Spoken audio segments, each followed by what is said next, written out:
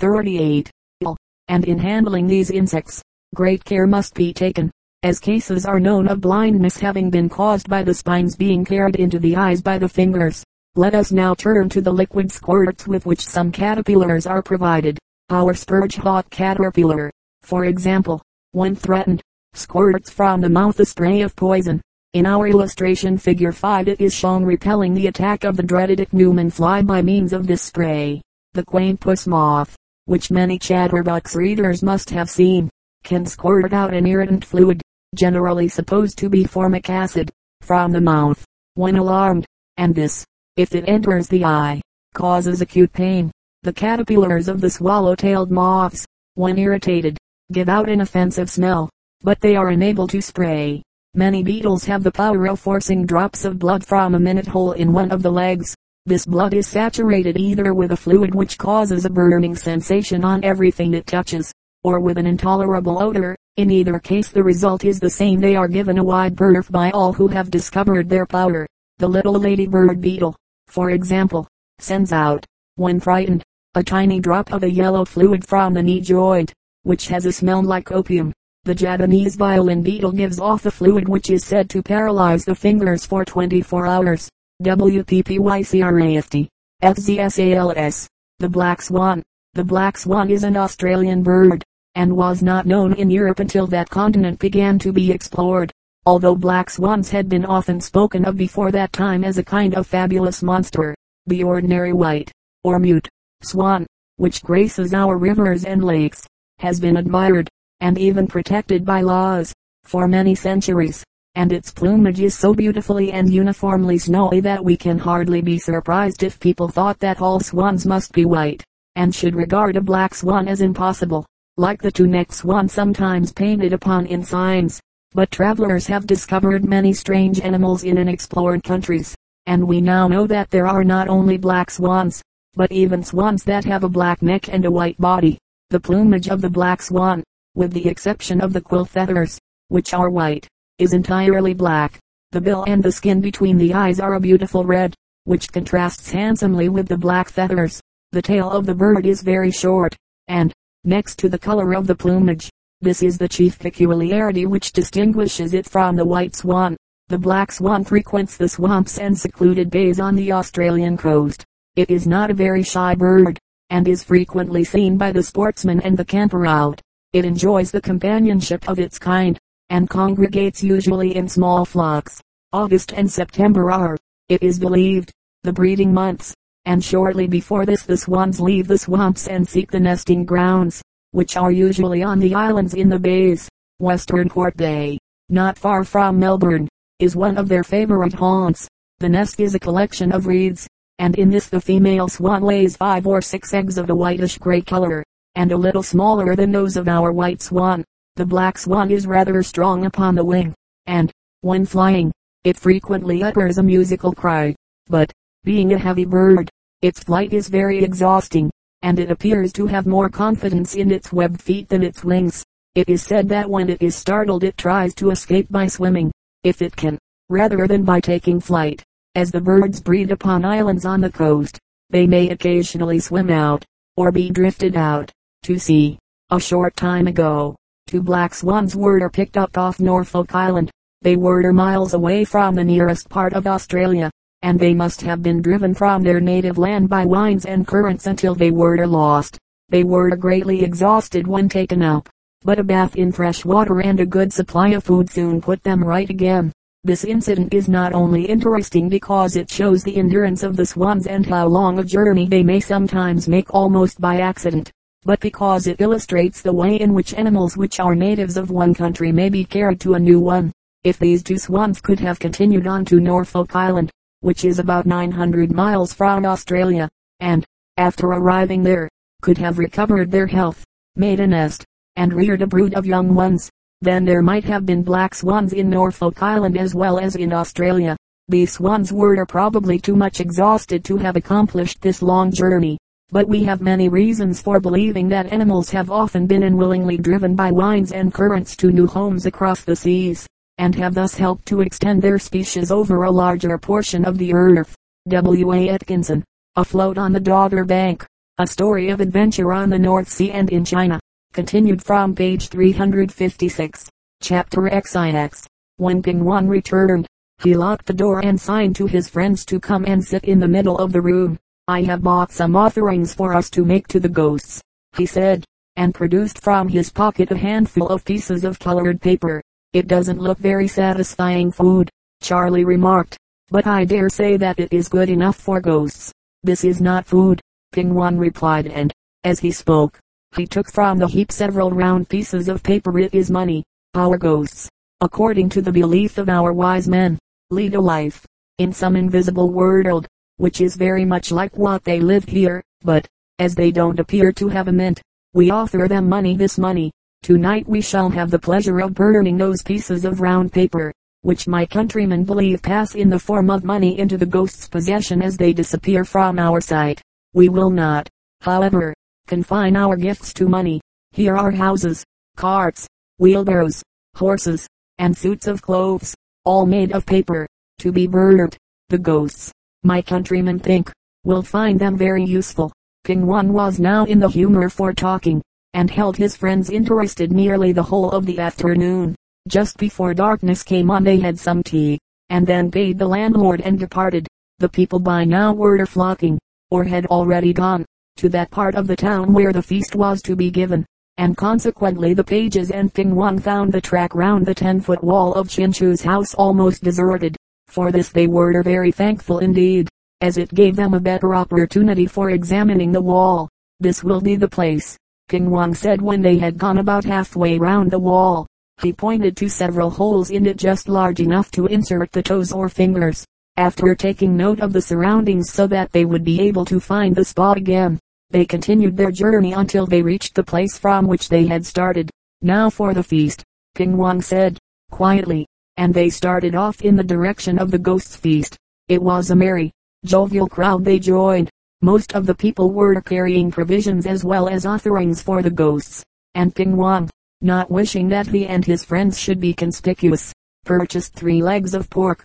Then they walked on again, but, before long, came to a large and excited crowd gathered round a poster on the outside wall of a Jaw's house or temple.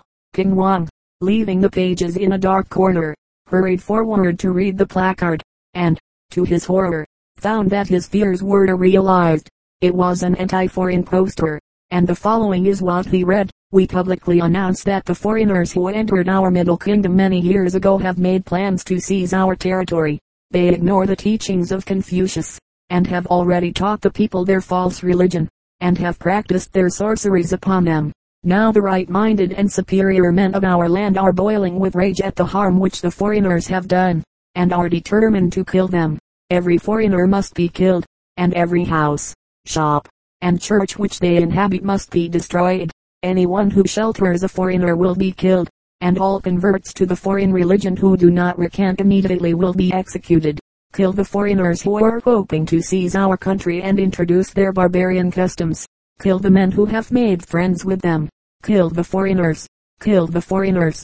Ping Wan turned away. He knew that the placard would have the desired effect of rousing the people to a state of frenzy. Already hundreds of people were shouting, "Kill the foreigners." The cry was, by this time, familiar to Charlie and Fred, and there was no need for them to ask Ping Wan what was printed on the poster. By a slight movement of his head, Ping Wan signed to the pages to follow him. He walked a few yards down the crowded street, fearing every moment that his friends would be detected by the mob and killed before his eyes, and then turned into a narrow lane, dark and almost deserted. The people had evidently flocked into the main road. He sighed with thankfulness, and, having glanced round and seen that the pages were following, he quickened his speed. It was some years since he had traversed the by streets of his native town, but they were not changed to any great extent, and he had no difficulty in finding his way. He led his friends through street after street, gloomy and squalid places, but happily deserted by the residents. At last they came into a main road which led to the town gates, not the ones at which they had entered early that morning, but those on the other side. He could see them in the distance. They were open, and he was tempted to lead his friends straight out into the country, and away from the danger which threatened them. At any rate, It seemed to him that he would be doing an unfriendly action if he did not tell them that escape was still easy. "There are the gates," he said in an undertone. "Shall we go out and hurry off to Barton?" Mumber Charlie said, firmly. "Not until we have got your treasure. But do you know what was on that poster?" "We have a very good idea, I fancy. An order to kill all foreigners, was it not?" "Yes." "Shall we escape?" Mumber hurried on to Chinchu's. King Wang again led them through narrow, dirty streets until they caught sight of Chinchu's house. When they were about 50 yards from it, they saw the gates thrown open and the mandarin's palanquin borne out.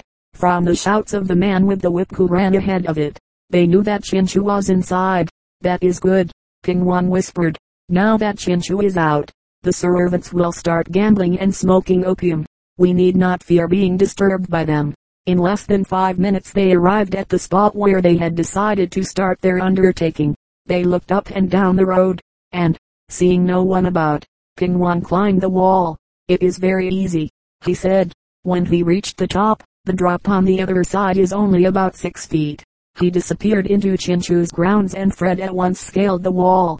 Charlie was about to follow him, and had already climbed 5 or 6 feet from the ground, when he heard someone approaching, and, before he was able to decide whether to jump down or continue climbing, his left foot was seized and tugged so viciously that he came down with a rush on top of his assailant.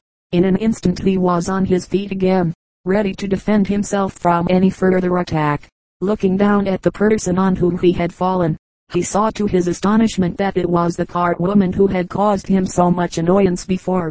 She lay glaring at Charlie, speechless and panting. But he had barely recognized her when he heard a shout of foreigners, and looking round saw the woman's husband running at him. He jumped quickly aside, and to defend himself snatched up one of the legs of pork, which had been left on the ground. He rushed at the Chinaman, who, being a great coward, immediately turned about and fled. But Charlie was upon him in a moment, and with the leg of pork dealt him a blow on the back of the head, which sent him sprawling on the ground. A knife fell from his hand and Charlie at once seized it. The woman, seeing what had befallen her husband, scrambled to her feet and toddled to him shouting, "Foreigners!" As she went, to prevent her being heard, Fred clapped his hand over her mouth, and, in spite of her biting it, kept it there. Meanwhile King Wang and Fred had scrambled back. Hearing the noise, they joined Charlie, and between them managed to tie the Chinaman's pigtail round the woman's neck, so that neither could move without difficulty. "Now let us leave them," King Wang said, and they started running. But before they had gone many yards they heard the Chinaman and his wife shouting frantically, "Foreigners! Kill the foreigners!" Their shouts were heard by others, also, and a man rushed forward to stop them. But Charlie raised his knife threateningly and the fellow ran. Nevertheless, he too shouted "Foreigners!" and, gathering together some friends, started in pursuit. At every few yards others joined in the chase. "Where are you going to take us?" Charlie asked of King Wang, after glancing back at the mob pursuing them. "To the gates," King Wang answered. "This is our way." They turned into one of the narrow streets which they had traversed earlier in the evening, and, as they ran at full speed along it, here and there men came out of their houses to see what the noise meant. They heard the shouts of foreigners, but the average Chinaman has a great respect for his skin, and consequently not one of the men who saw the pages and King Wang rush by attempted to stop them. "I'm done up," King Wang gasped before long. "Our only chance is to hide." The next street was a short one, and the pages were surprised after what King Wang had said about being tired to see him sprint along it. They followed close on his heels, and when he stopped at the end of it, they did the same. Instead of crossing the wide road which faced them, King Wang turned to the right, and after walking quickly for about 30 yards made another turn to the right which brought them into a narrow street running parallel with the one down which they had sprinted. There was no one visible. All the residents were evidently at the feast. King Wang stopped at the second house and pressed his hand against the door, which opened. He peeped into the place, and, seeing no one, entered stealthily, the pages following quickly and equally cautiously. As soon as they were in, King Wang shot the bolt of the door. It was a dark and dirty room in which the fugitives found themselves, and by the faint light of the lantern they could see that it was a poverty-stricken place. Continued on page 374. Cruisers in the clouds. Exide. Modern aeronauts and their airships. At an electrical exhibition held at Paris in 1881, most of the sightseers were very interested in a little model balloon which had been made by two famous balloonists, Messrs. Gaston and Albert Tissandier. It was quite unlike any balloon ever seen before. The silk bag for containing the gas was long and pointed at either end, and floated horizontally in the air, so that at a little distance it was not unlike a fish without a tail, though a sheet of canvas, shaped like a fish's tail, was placed beneath the balloon at the rear end to be used as a rudder, suspended by a number of slender ropes, which met under the center of the gas bag, were the car for the sailors and a small electric engine for driving a powerful screw, the wings of which striking against the air would propel the ship at the rate of some 9 feet a second. The baby balloon may be said to have set the example for all modern airships, though others something like it had been built before. 2 years later Messrs. Tissandier made a large copy of their model, and ascended on October 8, 1883. As the screw succeeded in driving the balloon forward at a greater speed than that at which the wind was blowing, they were able to steer a course, just as the steamboats on the St. Lawrence River are able to shoot the rapids in safety by putting on full steam and over erasing the current. Messrs. Tissandier repeated their experiment in November, 1883, and actually drove their balloon against the wind for a short distance. As night overtook them while on this triumphant journey they did not attempt to return by balloon to Paris, but descended in the country 2 hours after leaving the capital. Such was the first successful effort to steer a balloon, and it was not long before many aeronauts were following in their steps. In 1884 the airship France, with Captains Krebs and Renard on board, was watched by a large crowd as it sailed from Meudon, near Paris, and after a wonderful flight came back against the wind to the place from which it started. 5 more similar voyages were made, and in each the France showed great obedience to the rudder and sail. But all these experiments were very expensive, and involved great danger. It was found, moreover, that the machinery necessary for driving the screw could not be made light enough to be really suitable. Thus there was not much heard about steerable balloons until some years later, when M. Santos Dumont began his cruises, and many strange adventures he has had. Instead of the electric engine used by the Tissandiers, he employed the small petrol engine out of a motor tricycle. With this he started on his aerial voyages. But before we follow him we must look at his ship for a moment. From each end of the long balloon he allows a cord to hang, supporting a small weight. These are to enable him to alter his course upward or downward. If he wishes to travel upwards, he pulls into the car, by means of a thin cord, the weight which is hanging in front. This, of course, allows the head of the balloon to rise, at the same time changing the angle of the screw in the rear so that it drives the balloon upward. When he pulls the rear weight into the car, the reverse takes place. The car, the engine, and the screw are all suspended from the silk envelope by piano wires, so that it looks, from the ground, as though M. Santos Dumont were moving about in a spider's web. On one of the first cruises the balloon behaved very well while floating at a great height, but when he descended into denser atmosphere, the gas contracted in the long thin bag, and he saw with horror that it was doubling up like a pocket knife. This made some of the cords so much tighter than others that at any moment they might cut through the silk and send him to the earth like a stone. Yet it was no use throwing out ballast, though to rise into thinner atmosphere might have put the balloon right again. I must descend sooner or later, thought the aeronaut, so why not now? Beneath him lay a grassy stretch of country on which a number of boys were flying their kites. As he rapidly drew nearer, M. Santos Dumont, leaning from his basket, called to them to seize the guide rope, which had already reached the ground, and run with it as fast as they could against the wind. The boys were sharp-witted, and obeyed at once. The speed of the descent was checked by the rush of wind, and the voyager landed in safety. Misadventures of this sort have only increased the keenness with which M. Santos Dumont pursues his studies. The principal triumph he has yet secured was won some 3 years ago, when he steered his balloon round the Eiffel Tower and back to the starting point. It only meant a distance of some 14 miles in all, but it carried him to fame and honor in half an hour, and the government of his native country Brazil had a gold medal struck to commemorate the event. Never before had the power of navigating the skies been proved so thoroughly, but it was not accomplished without several unsuccessful attempts. On one occasion the engine stopped when the winning post was only a few yards away. Another time, the balloon lost gas through a faulty valve, and some of the suspension wires slackened so much that they caught in the whirling screw, which was beating itself into shreds. The traveler instantly stopped the engine, and found himself the next moment drifting dangerously near to the Eiffel Tower. It was safer under the circumstances to let the ship sink, and a few minutes later, like a vessel being driven on the rocks, the aeronaut's car crashed against the roof of a large hotel, the framework of the airship lodging itself at last over a deep courtyard, with its occupant in mid-air. From this perilous position he was rescued by a party of firemen. In each of these misadventures M. Sandys Dumont reads some lesson for the improvement of his ships, so that the day may come when he will be able to show us an aerial vessel in which even timid people might travel without anxiety. The slate story, said the pencil to the slate. We've been strangers, sir, of late, and 'tis many weeks, I fancy, since we met. There was surely something wrong to have parted us so long, but if I'd heard the reason, I forget. Then the slate looked blank, and said, with a voice of pain and dread, yes, for days we've both been in disgrace, for Master Johnny Scott shunned the lesson he had got, and used us both to draw a funny face.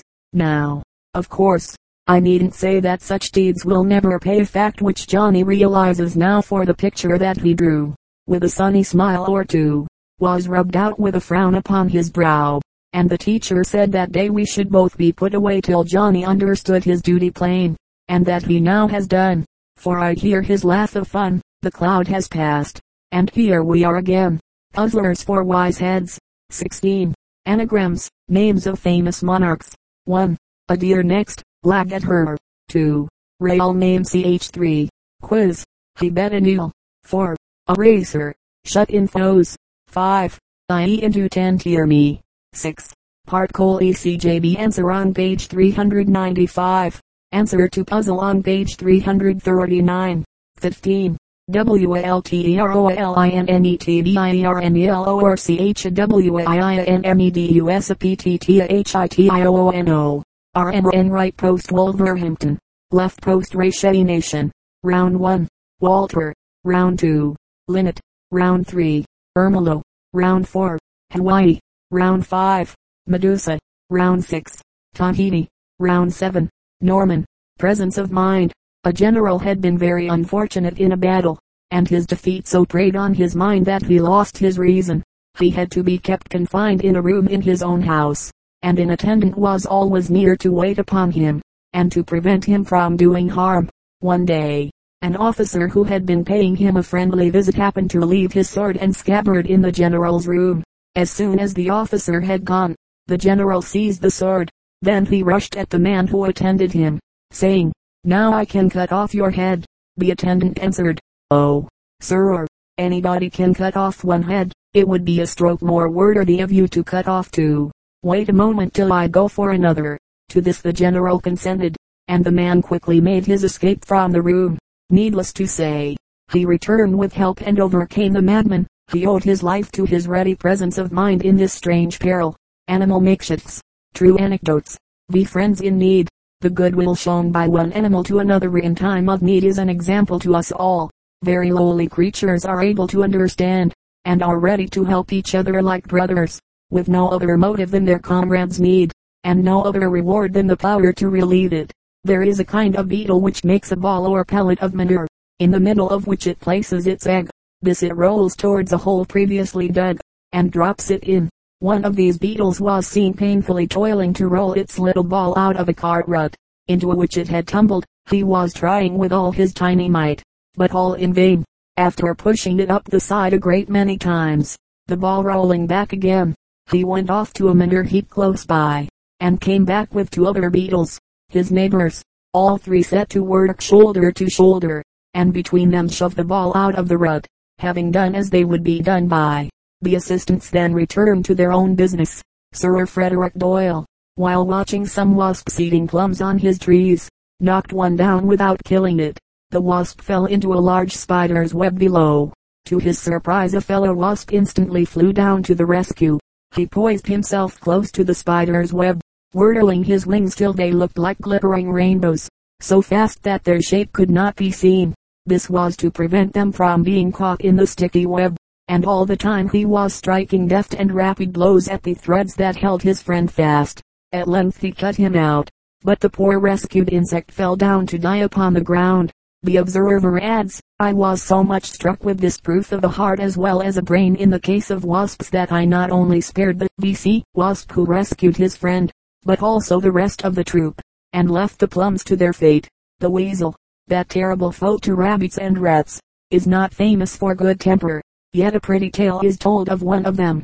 A gentleman was riding home, when his horse trod on a weasel, which was unable to get out of the way in time. The poor little animal's spine seemed to be hurt, and it could not move its hind legs. Presently another weasel came out of the hedge by the roadside, and went up to the injured one. After carefully inspecting it, the second weasel picked up the first and carried it to the side of the road, out of the way of the traffic, where he gently laid it down. Wild elephants seem unable to bear the sight of suffering friends without an attempt to save them, and in particular the wild herds of these noble beasts love and protect their leaders. When pressed by hunters, they place him in the midst and crowd in front of him, eager to save his life at the expense of their own. Professor Romanes gives an instance of a fine tusker which, when badly wounded, was promptly surrounded by his companions. They supported him between their shoulders, and actually succeeded in covering his retreat to the forest. Birds are very generous towards each other in these ways, particularly such as live in communities together. If one rook of a colony gets into trouble, all the rest are worried about him directly. A great mob of rooks, living in trees near the river Irwell, were seen chasing each other playfully on the wing, dancing idly with joy and pleasure at the coming spring, when one of them accidentally knocked against another, and fell into the river below. In an instant a chorus of distress was raised. The birds hovered over their friend, as he struggled in the water, with cries of sorrow and alarm, and seemed to be giving him advice in some fashion of their own. At any rate, urged by their voices, he sprang into the air, and by one strong effort managed to reach a point of rock. The shouts of joy at his safety echoed far and wide. Much tenderness is shown by grown-up birds to helpless orphans in need of their aid. A redbreast was mentioned lately in science gossip as doing a deed of kindness towards a young starling one bitterly cold morning. The starling had left the nest, and was sitting frightened and shivering in a cellar, whither it had crept, too weak and hungry to fly. In vain kindly human hands offered it bread. It refused all food, till a little hungry robin came down on his daily visit to the house and spied the baby bird, sitting on one leg, calling his absent mother.